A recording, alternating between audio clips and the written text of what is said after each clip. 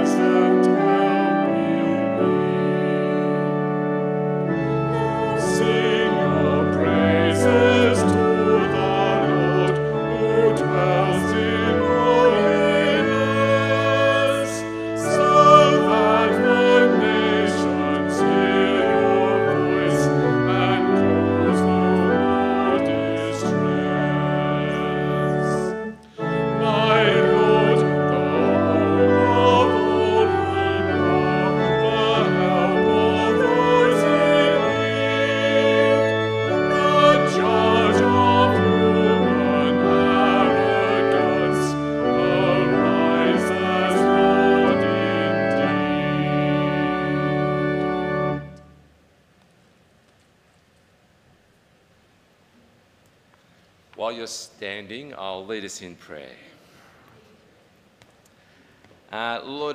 Lord God, our Heavenly Father, we thank you that you brought each one of us here this morning. And we thank you for making yourself known to us in Jesus Christ and for the hope we know in him. As we gather, help us to express our thanks and praise as we hear your word, as we sing of your glory, and as we pray to you and encourage one another. In Jesus' name we pray. Amen. Please be seated. Well, a warm welcome again to St Matthew's on this beautiful spring morning. We gather today in the third of our series of Stories of Grace, and this morning we'll be hearing the story of Mary Magdalene, especially what took place in the immediate aftermath of the resurrection of the Lord Jesus. And Nathan Campbell will be speaking to us about that story of grace. We'll also be hearing another local story of grace today from Jess Van Loon, and her story has been recorded through the week. Jess is a member of Night Church, but she's often here at 8 o'clock in the morning with her mother Frida, so we look forward to hearing that story as well. Another feature of our gathering this morning is that towards the end of the service we'll be sharing together in the Lord's Supper. So particularly for those of you at home, it'd be great if you haven't already organised some bread and a cup to drink from, to get that organised before then. But right now what we're going to do is we're going to read together some excerpts from Psalm 145. It's a wonderful thing that God has given us 150 psalms, and this one, especially the little segments that we're reading this morning, give an account of the character of God who brings us together this morning. So I invite you to join me as we read this together. I will exalt you, my God the King. I will praise your name forever and ever. Every day I will praise and extol your name forever and ever. Great is the Lord and most worthy of praise. His greatness no one can fathom. The Lord is gracious and compassionate, slow to anger and rich in love. The Lord is good to all. He has compassion on all he has made. The Lord is faithful to all his promises and loving toward all he has made. The Lord upholds all those who fall and lifts up those who are bowed down. The Lord is righteous in all his ways and loving toward all he has made. My mouth will speak in praise of the Lord. Let every creature praise his holy name forever and ever. Amen. Amen. In a moment we're going to hear news from St Matthew's, but just ahead of the news that's been broadcast right across St Matthew's today, I'll let you know that next weekend, with Jazz Weekend happening and Jazz Church at the other services, we've got a special program of music here, which will feature our choir and a number of items that they'll perform for us, as well as plenty of singing for us to enjoy. And I'll be giving a short talk on why we sing in church, what it is that gives us voice to sing in church. So that's something to look forward to. There'll be slightly different arrangements. There's quite a bit of setting up has to happen for Jazz Church with a choir of 14 or 15, I think it is, and a number of musicians. So it'll look a little bit different at the front here, but it should be a great day as we gather. Let's hear some more news from St Matt's.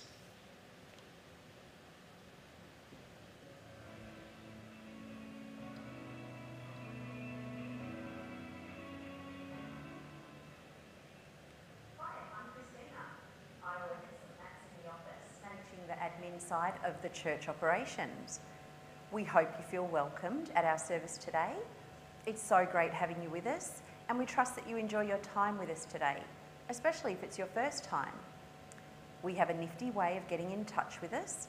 We call it our connection card, and you'll find it in the seats in front of you. Give it a scan and let us know that you are here, and we'll get in touch with you during the week. This is also the final call for the next onboard course. It's running tomorrow night, and it's for anyone that's ready to start calling St Matt's their spiritual home. It begins at 7:30 p.m. in the Darley Smith building, and there will be a light supper, a chance to meet others, and then hear about what our church is about and what it looks like to become a contributing member. If you're coming, we would love to know. So you can do that through the QR code or simply by telling one of the ministry staff. Lastly, Jazz Church is finally upon us, and next weekend across our 3 later services, 10, 5 and night church, David and the St Matt's Choir and some special guests will be leading us through Jazz Church with a distinctly African vibe. It's a Sunday that is not to be missed, and it's obviously a great chance to invite someone along to church with you. There will also be a stack of African markets set up in the courtyard to enjoy after each service and throughout the whole day. So we hope to see you there.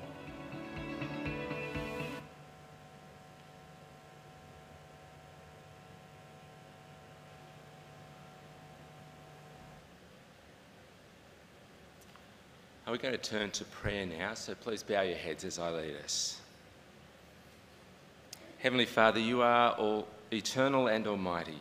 We praise and thank you that through the death and resurrection of your Son, we can call you Father and come to you as children. In your mercy, hear our prayers. Lord, we continue to pray for the Ukraine and its people, and we ask that you would have mercy on those who suffer the miseries of a war not of their own making.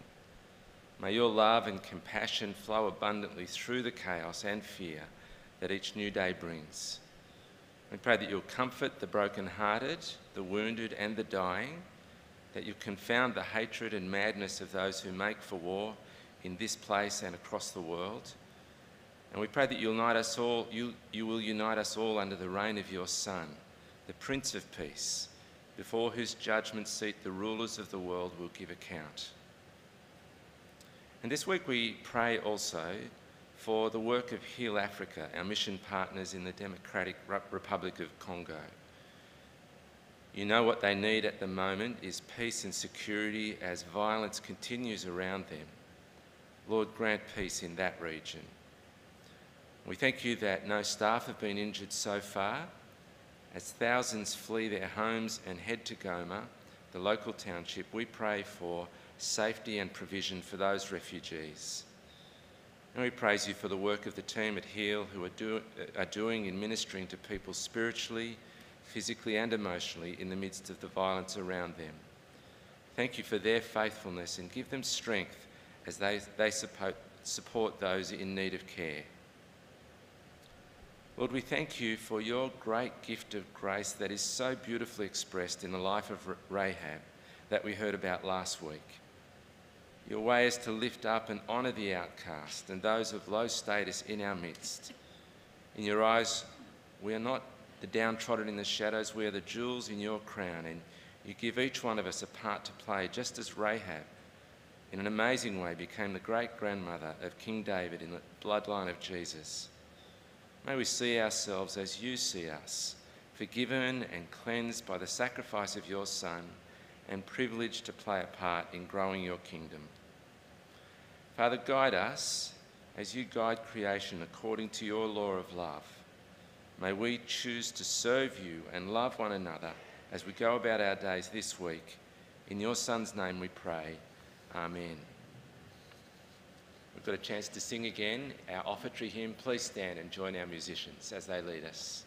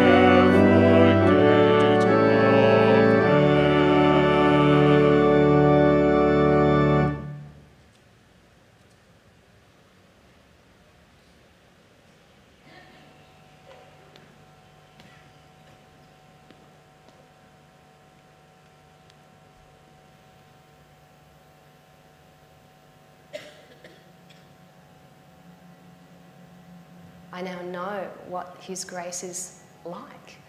You know, it's undeserved. We don't deserve it. My name's Jessica, and I've been at St Matt's for 22 years. And in 2017, in November 2017, the worst thing happened to me. My husband said to me, out of the blue, my love tank for you is empty. And the floor fell from beneath me, and I was in a terrible sea of grief. My family and I, my children, 3 children and I had to cope with that, and 1.5 months later he left to fly overseas. And we discovered 6 months later that on arriving in Belgium he'd gone to live with his girlfriend, and so he had left me for another woman, and I was broken.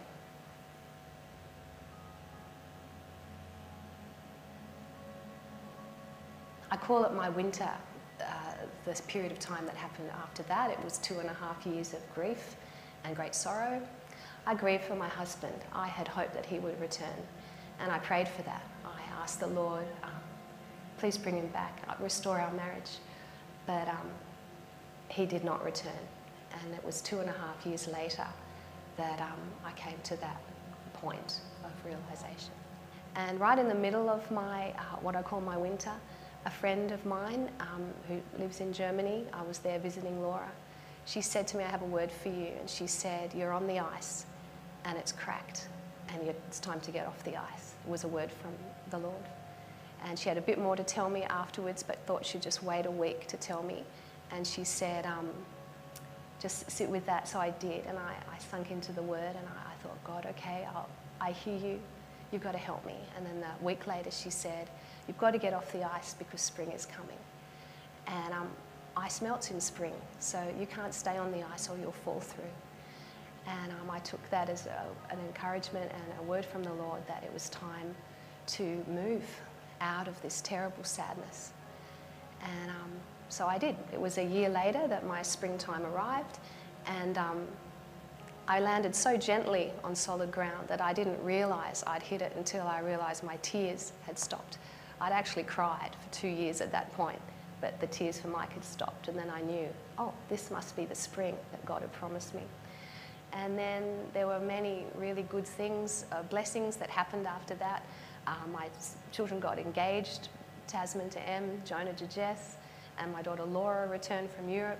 It was just blessing after blessing after blessing, and I knew without a shadow of a doubt that I was in springtime.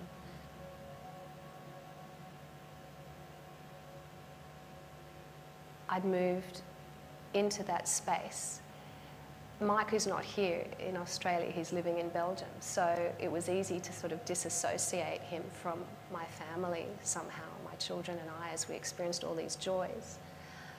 But on his arriving in Sydney in April this year, I was confronted with the fact that forgiveness was something that I had to do, and I didn't want to do it. And I told my family, yes, you can see Mike, but I won't. You do your family thing, but I'm going to be staying out of that scene. But God had other plans. I'd sort of made it clear my plans, but God's plans were different. He started to massage my heart. It's the best way I can describe it. I'd read the scripture, the word, and everything about forgiveness would just jump off the page and hit me. And it was like, okay, God, I hear you, but he doesn't deserve it. He doesn't deserve my forgiveness. And but after 3 wrestling sessions with God, I got to the point of surrender, and I decided that I would forgive Mike. I decided it on a Tuesday, and on the Wednesday, I forgave him for adultery.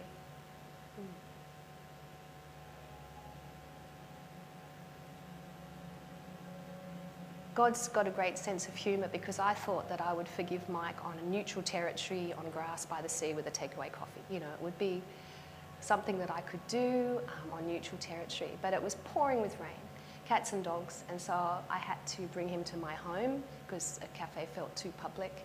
And we sat down, and I had written my words of forgiveness because I thought, you know what?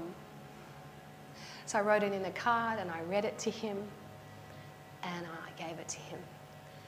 And he cried, and then I bubbled on some more because the joy of the Lord, as it turns out, was my strength. I was able to talk about my blessings in my life. And he left.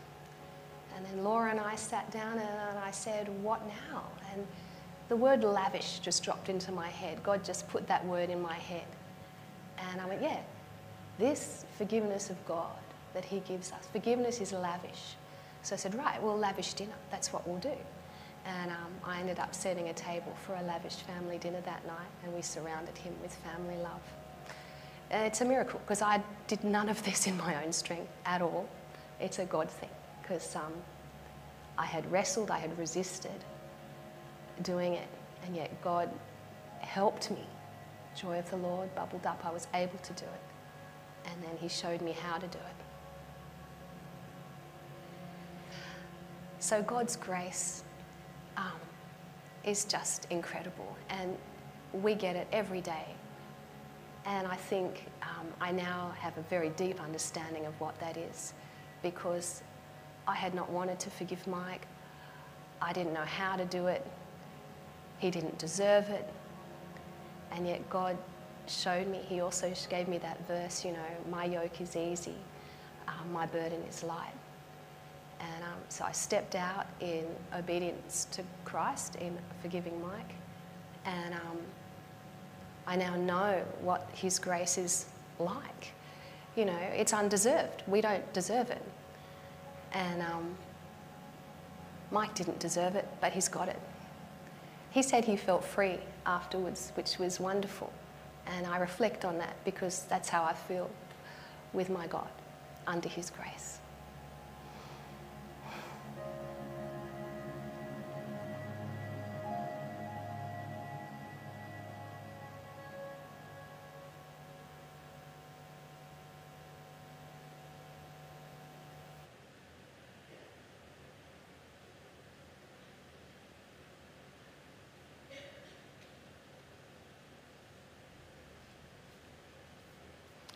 The reading this morning is taken from John chapter 20, verses 1 to 18. The reading may be found on page 1087 in the Church Bibles. Page 1087. Early on the first day of the week, while it was still dark, Mary Magdalene went to the tomb and saw that the stone had been removed from the entrance. So she came running to Simon Peter and the other disciple, the one Jesus loved, and said, "They have taken the Lord out of the tomb, and we don't know where they have put him." So Peter and the other disciple started for the tomb. Both were running. But the other disciple outran Peter and reached the tomb first. He bent over and looked in at the strips of linen lying there, but did not go in. Then Simon Peter came along behind him and went straight into the tomb. He saw the strips of linen lying there, as well as the cloth that had been wrapped around Jesus' head. The cloth was still lying in its place, separate from the linen. Finally, the other disciple, who had reached the tomb first, also went inside. He saw and believed. They still did not understand from Scripture that Jesus had to rise from the dead. Then the disciples went back to where they were staying. Now Mary stood outside the tomb crying.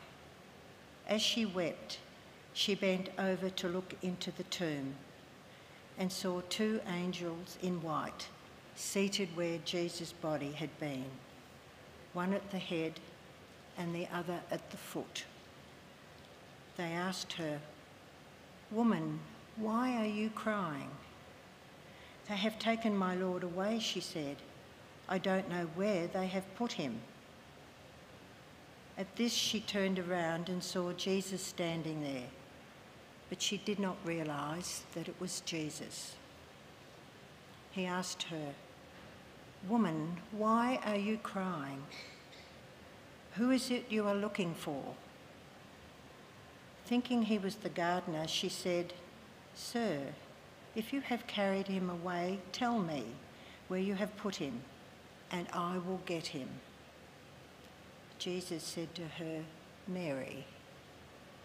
She turned towards him and cried out in Aramaic, "Rabboni," which means teacher. Jesus said, "Do not hold on to me, for I have not yet ascended to the Father. Go instead to my brothers and tell them, I am ascending to my Father and your Father, to my God and your God." Mary Magdalene went to the disciples with the news, "I have seen the Lord." And she told them that he had said these things to her.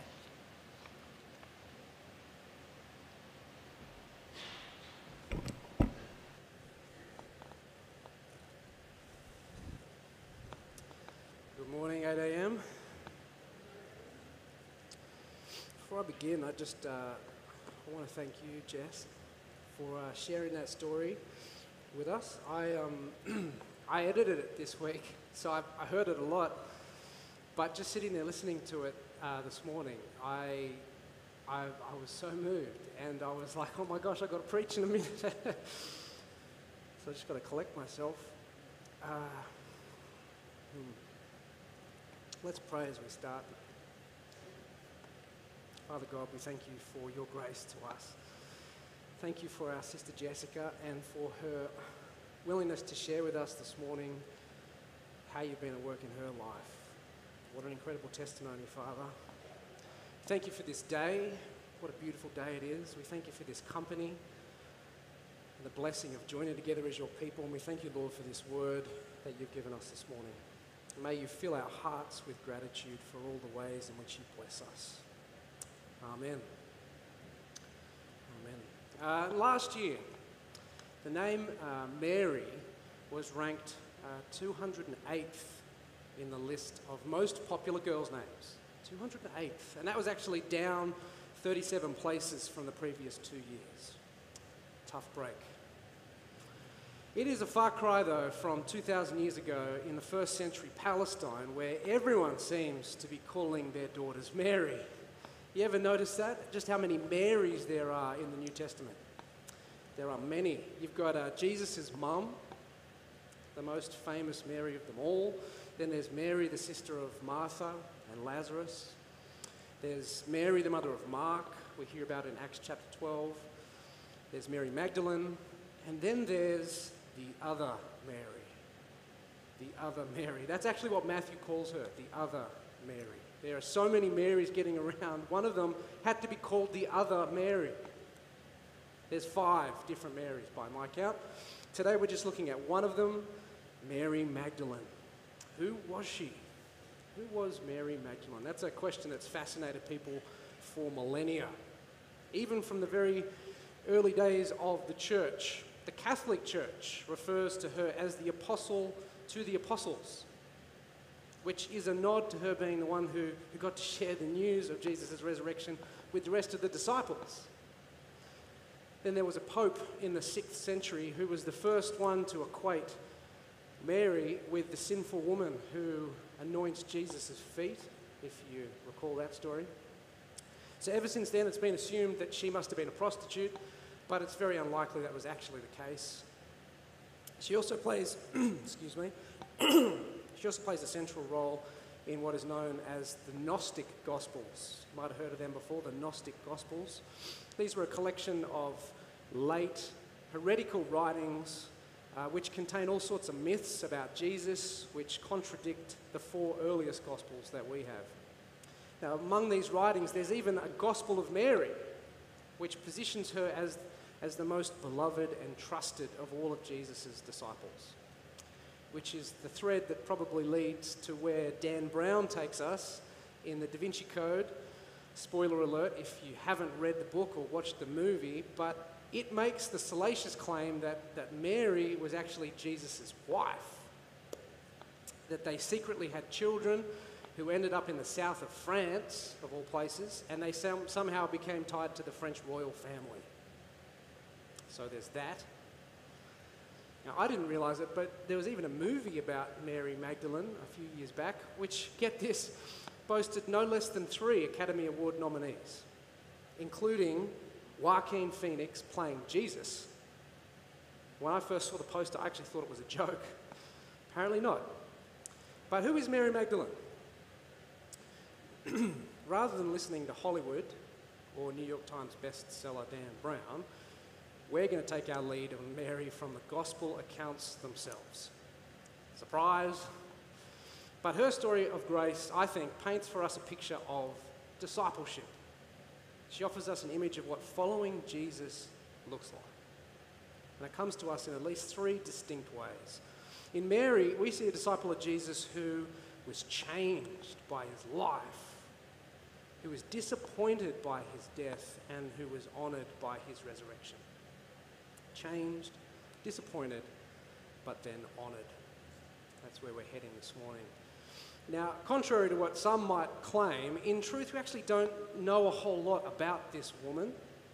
Out of the 5 Marys that we have in the New Testament, she's the only one who gets a last name, which is not bad, Magdalene, though it's actually not a surname, it's a reference to where she was from. It literally means of Magdala. Magdala was a small fishing village around on the coast of the Sea of Galilee. You can see that's what it looks like today. You can actually visit the ruins. Jesus is not recorded as having visited Magdala, though there's a good chance he probably did, given that Mary becomes one of his disciples, in what must have been pretty dramatic circumstances. The first we hear of her is in Luke's Gospel. He tells us that the 12 were with Jesus and also some women who had been cured of evil spirits and diseases. Mary, called Magdalene, from whom 7 demons had come out, possessed by 7 evil spirits, until she met Jesus. What a profound change that must have been. Back then, demonic possession it's a one-way ticket to the margins of society. You were considered unclean. You were considered a danger to those around you. It would have been a chaotic and an unpredictable life. And we don't know how long she was afflicted with this or what caused it, but we never hear any mention of a husband or children, so it's likely she probably had them for quite some time. And that one line in Luke's Gospel is actually all we get about her background. We're not even told what the encounter with Jesus looked like. But you can imagine, if she'd been suffering for a long time, right, she would likely have had a long list of things that she wanted to do if she was ever free of them. In the end, though, you can see there in the passage, she throws her lot in with the one who had freed her. These women were helping to support them out of their own means. They joined the movement. That's about as dramatic a change as you can get, right? From demon-possessed to disciple of Jesus. Like, talk about a 180. You see, Mary had been touched. She had been changed. Her life had been changed by his. Which actually, when you think about it, that's the story of every disciple, isn't it? Likely not as dramatic as an exorcism, but those who are here today who consider themselves disciples of Jesus, like we all have change moments, don't we, throughout our own stories. Moments of clarity, moments of conviction, moments that make our hearts soar in praise, or that bring us to our knees in prayer. Like flags planted along our walk of faith, right? Each one is a testimony to the power of God's grace at work within us. And I wonder what your moments look like. When have you felt particularly shaped by God's grace?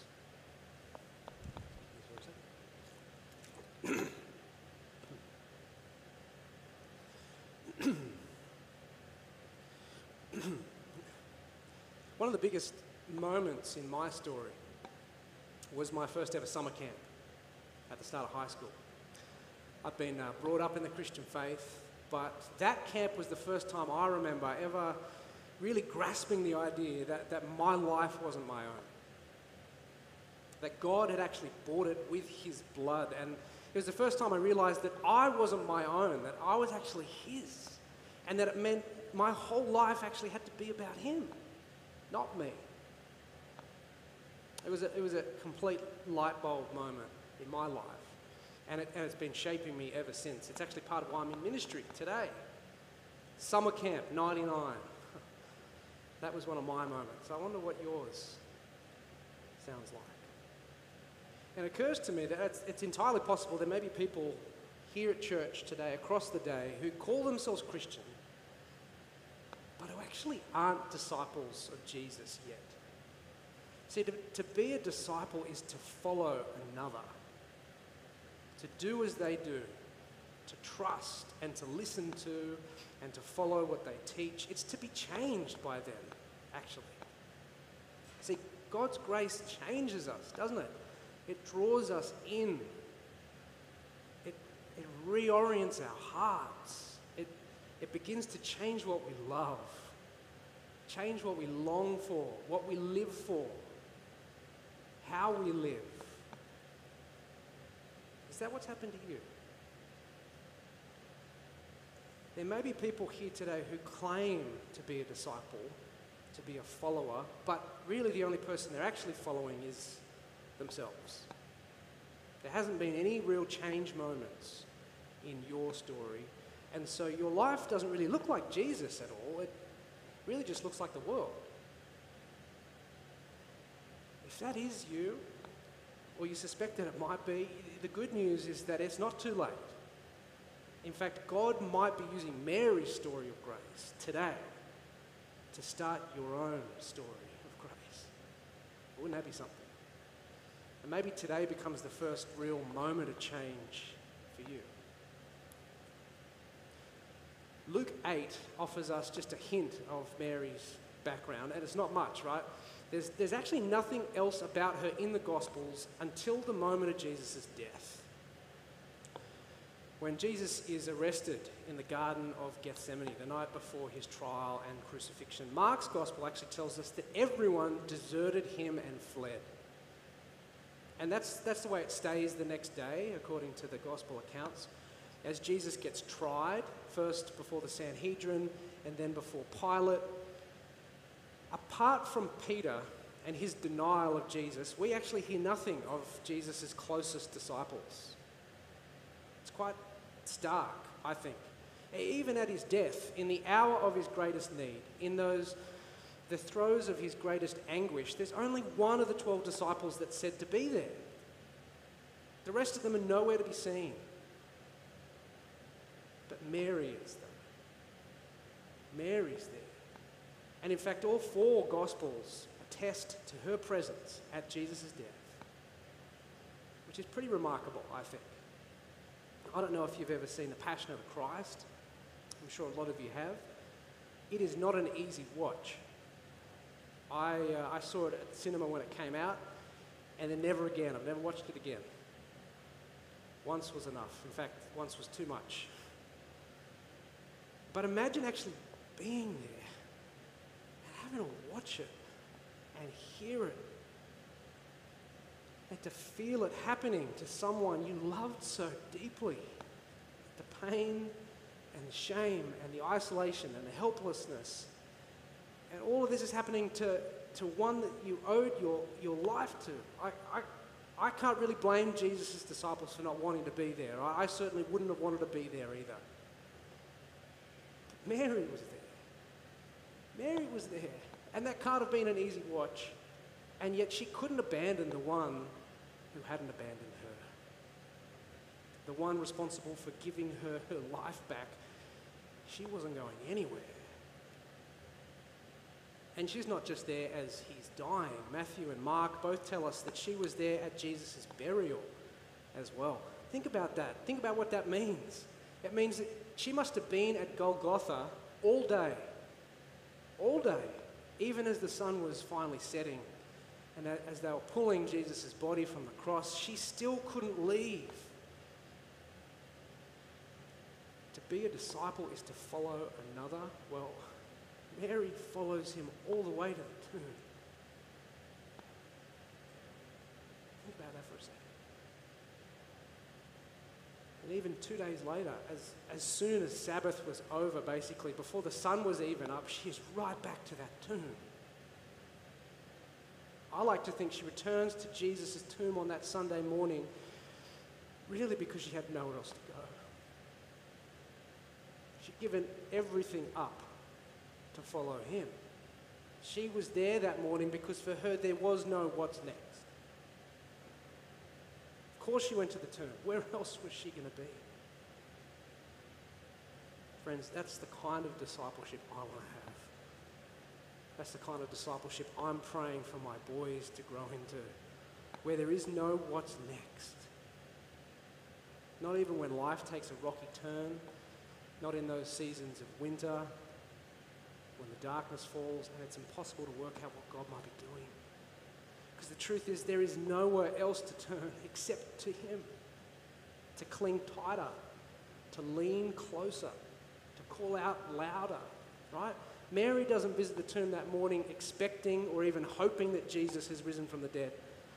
She's in the dark on what God is doing, but she goes anyway because for her there is no what's next. God's grace leads her there, and that's the kind of stuff I hope and pray my discipleship is made out of.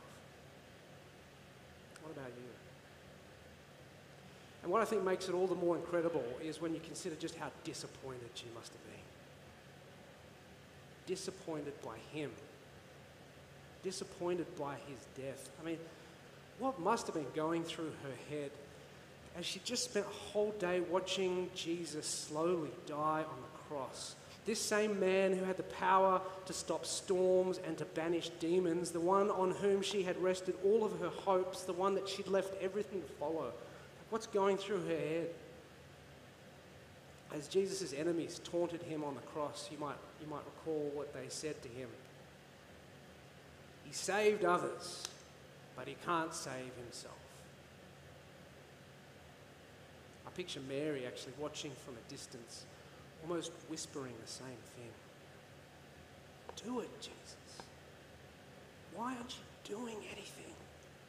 Why are you letting them do this to you? None of it would have made any sense. And then as the stone was rolled into place, sealing the tomb, like what kind of questions would have come then, right? There'd been no miracle, no spectacular escape. Jesus was now truly dead and buried. Does that mean he was a fraud? Had he been lying? What does it now mean for her? You can imagine some of the other disciples who are trying to talk sense to her. Mary, it's done. It's over. Let go. He's gone. This is pointless. What are you doing going back to the tomb? Go back to bed. We need to move on. We were wrong. This would have easily been the most disappointing moment in Mary's life. No question. And yet through it all, what's she doing? She's still there. As the nails went in, she's still there. As he cried out to his Father and breathed his last, she's still there. As they prepared his body and then sealed it in a tomb, she's still there. Even 2 days later, early Sunday morning, she's still there. Friends, Mary offers us an extraordinary picture of discipleship in the dark. She chooses to draw near despite her disappointment, despite the confusion and the doubt and the danger. Mary stays. At one level, it's not much, but at another, it really is. And the truth is, all disciples of Jesus face times of darkness and disappointment, don't we? Seasons in life where God does something differently to what we were hoping or expecting or praying for him to do. What does discipleship look like in those times of deep disappointment? Well, Mary is one example. Another is the story that Jessica shared with us in that video before. Going through her winter, as she called it, to the way that God's grace was at work, even in her darkness and disappointment, even able to bring her to that place of forgiveness. I wanted to share a part of that interview that actually didn't make the final cut. At one point, Jess said this. She said, "Winter was very hard, but I actually grew in my faith at that point. I was absolutely dependent on the Lord for every breath. I was sinking into the Word, morning, noon, and night. The best times of worship were at the bottom of the valley. At the bottom of the valley." Friends, like Mary, that is a picture of discipleship in the darkness. Deciding to draw near to God, even when he's disappointed you. And you might be in a moment like that yourself, right now, in a winter of your own. Maybe disappointed with God is an absolute understatement. Maybe you've lost relationships long before you were expecting to. Maybe it's the body or the mind that God's given you that's been disappointing in some way. Why aren't things working like they should? Why hasn't God done something about it? What is he doing? Friends, every disciple could say yes to one of those questions. If not now, then at one time or another. If not those specific questions, then you'll have ones of your own. Because times of darkness and disappointment, they're a feature of life in this broken world, aren't they? And yet we worship a God who is bigger than our understanding and who sees everything, every angle, not just what's right in front of me. So the answers that we're after, they're not always easy to come by. And I'm sure that's exactly what all the disciples were grappling with in those dark days following Jesus' death. But despite her disappointment, Mary stays. For us, sometimes the darkness, the disappointment lasts weeks, or even years, or even decades. Mary's darkness was just 3 days. Of course, as we read early on that Sunday morning, as she comes to continue preparing Jesus' body, instead of a sealed tomb, she finds an empty one.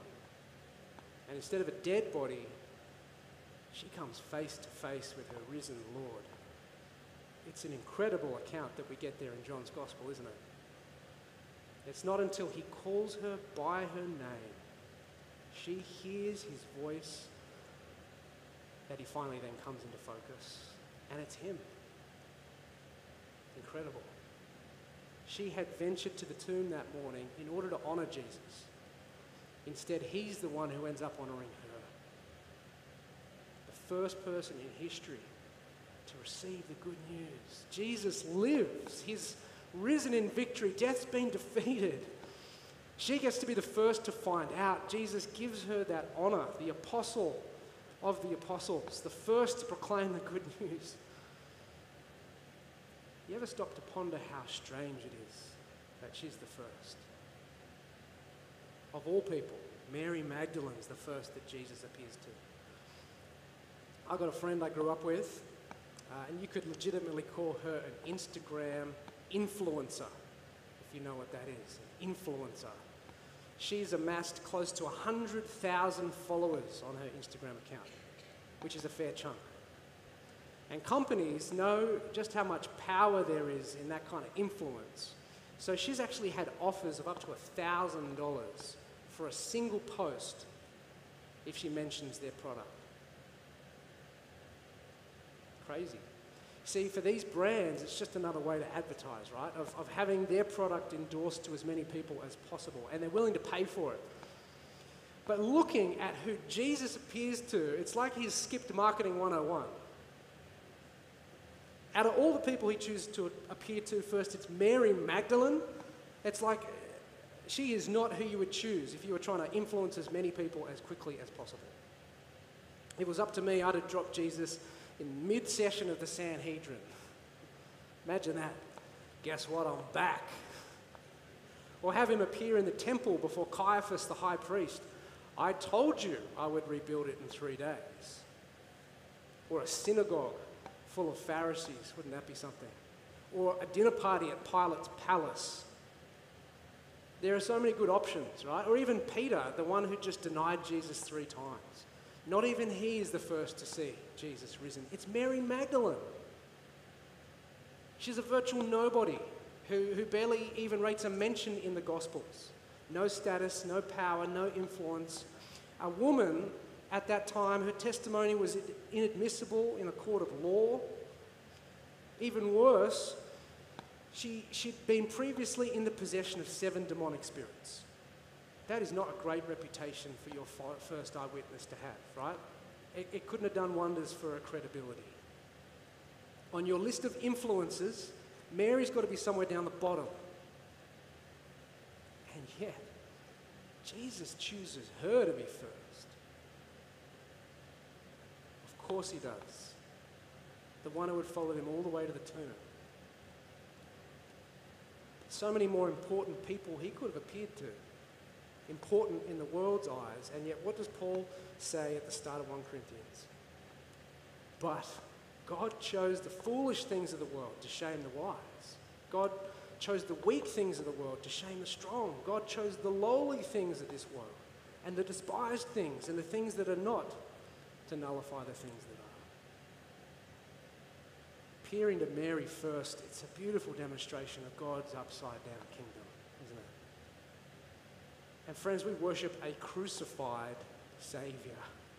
Those two words don't belong together. But that is the good news. The message of the cross is foolishness to our world. It's foolishness to shame the wise, to shame the strong and the influential. Why? Why do it like that? Because then it has to be Him. His wisdom, not ours. His strength, not our own. And I mean, that's grace, right? That's grace. And because it's His grace at work, then all the glory is His alone. That's our God. Lastly, Mary is also a reminder that God's story of grace always ends with resurrection. Always.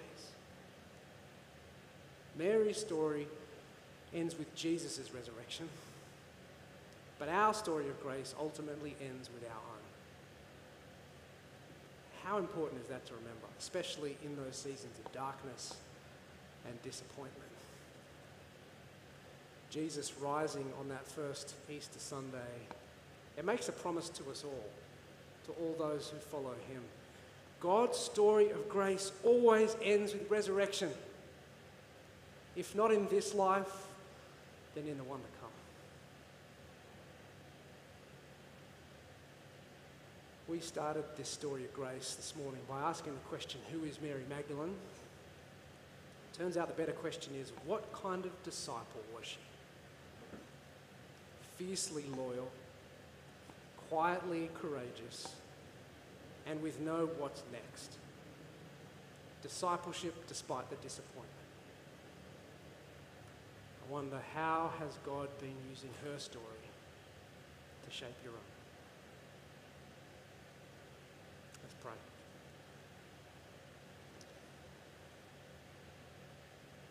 Heavenly Father, we thank you for the way that you work through the small things, the insignificant things. People like Mary Magdalene, who barely rates a mention in the gospel and yet is such a powerful picture of what it means to follow you.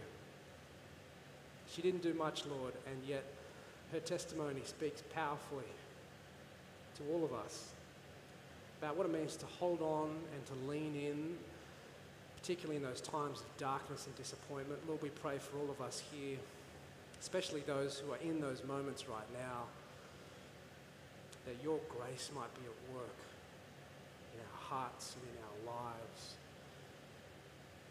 so that all the glory may go to you as you deserve. In Jesus' name we pray. Amen.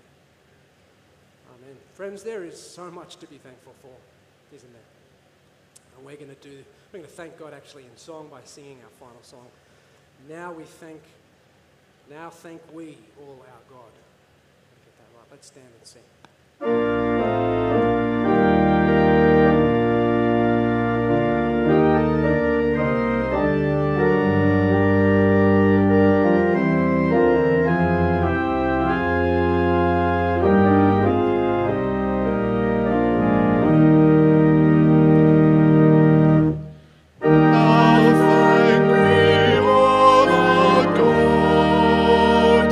With heart and hand and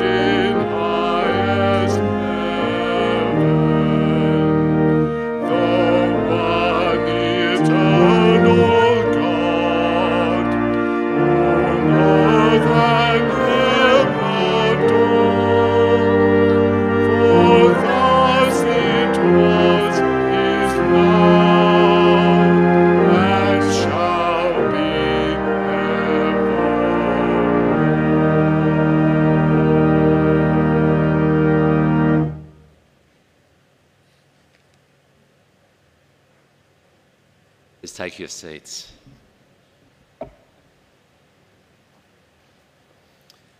And I'll just check, does anyone need a little communion pack? We've got plenty at the back. Everyone's got one. That's great. And it will help to just take the plastic and foil off just as we're getting ready.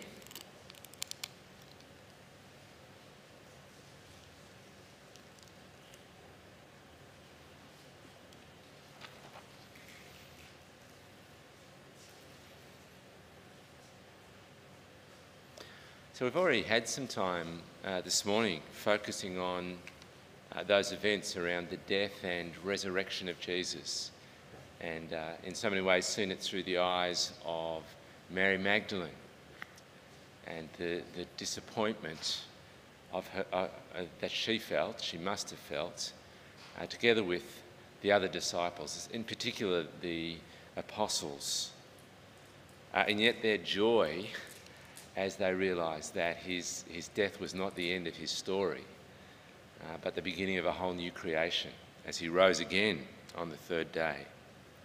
And so what we're doing this morning is in some ways reliving the death in particular of Jesus as he prepared the disciples for what was to come.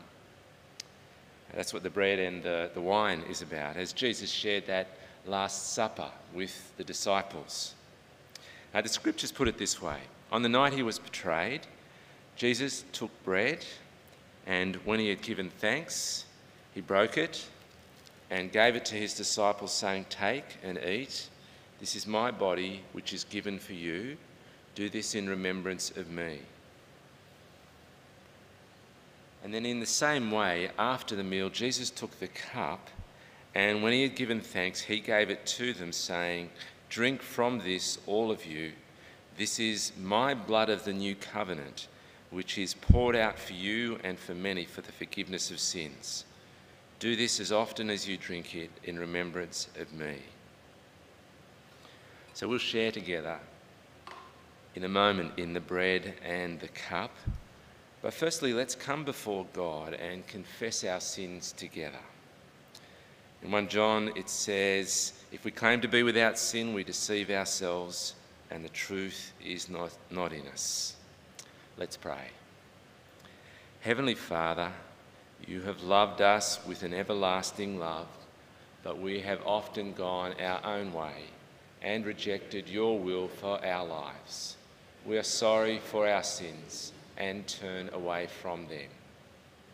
For the sake of your Son who died for us, forgive us, cleanse us, and change us. By your Holy Spirit, enable us to live for you and to please you in every way, for the glory of our Lord Jesus Christ. Amen. The Apostle John goes on to say in 1 John, "If anyone sins, we have an advocate with the Father, Jesus Christ, the righteous one. He is the atoning sacrifice for our sins." So I'll lead us in a further prayer. We thank you, our Father, that in your love and mercy you gave your only Son, Jesus Christ, to die on the cross for our salvation. By this offering of himself, once and for all time, Jesus made a full, perfect, and sufficient sacrifice for the sins of the whole world, and commanded us to continue a remembrance of his precious death until his coming again. Hear us, merciful Father, and grant that we who receive these gifts of your creation, this bread and this wine, according to our Saviour's command, in remembrance of his suffering and death, may be partakers of his body and blood. So let's take the bread now and eat it in remembrance that Christ died for us, and feed on him in our hearts by faith with thanksgiving.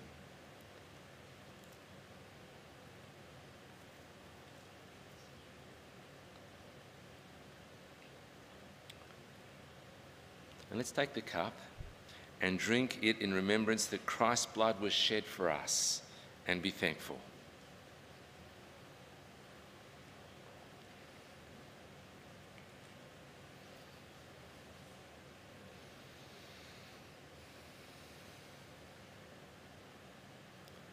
I invite you to join me in this prayer of thanksgiving and dedication. Father of all, we give you thanks and praise that when we were still far off, you met us in your Son and brought us home. Dying and living, he declared your love, gave us grace and opened the gate of glory.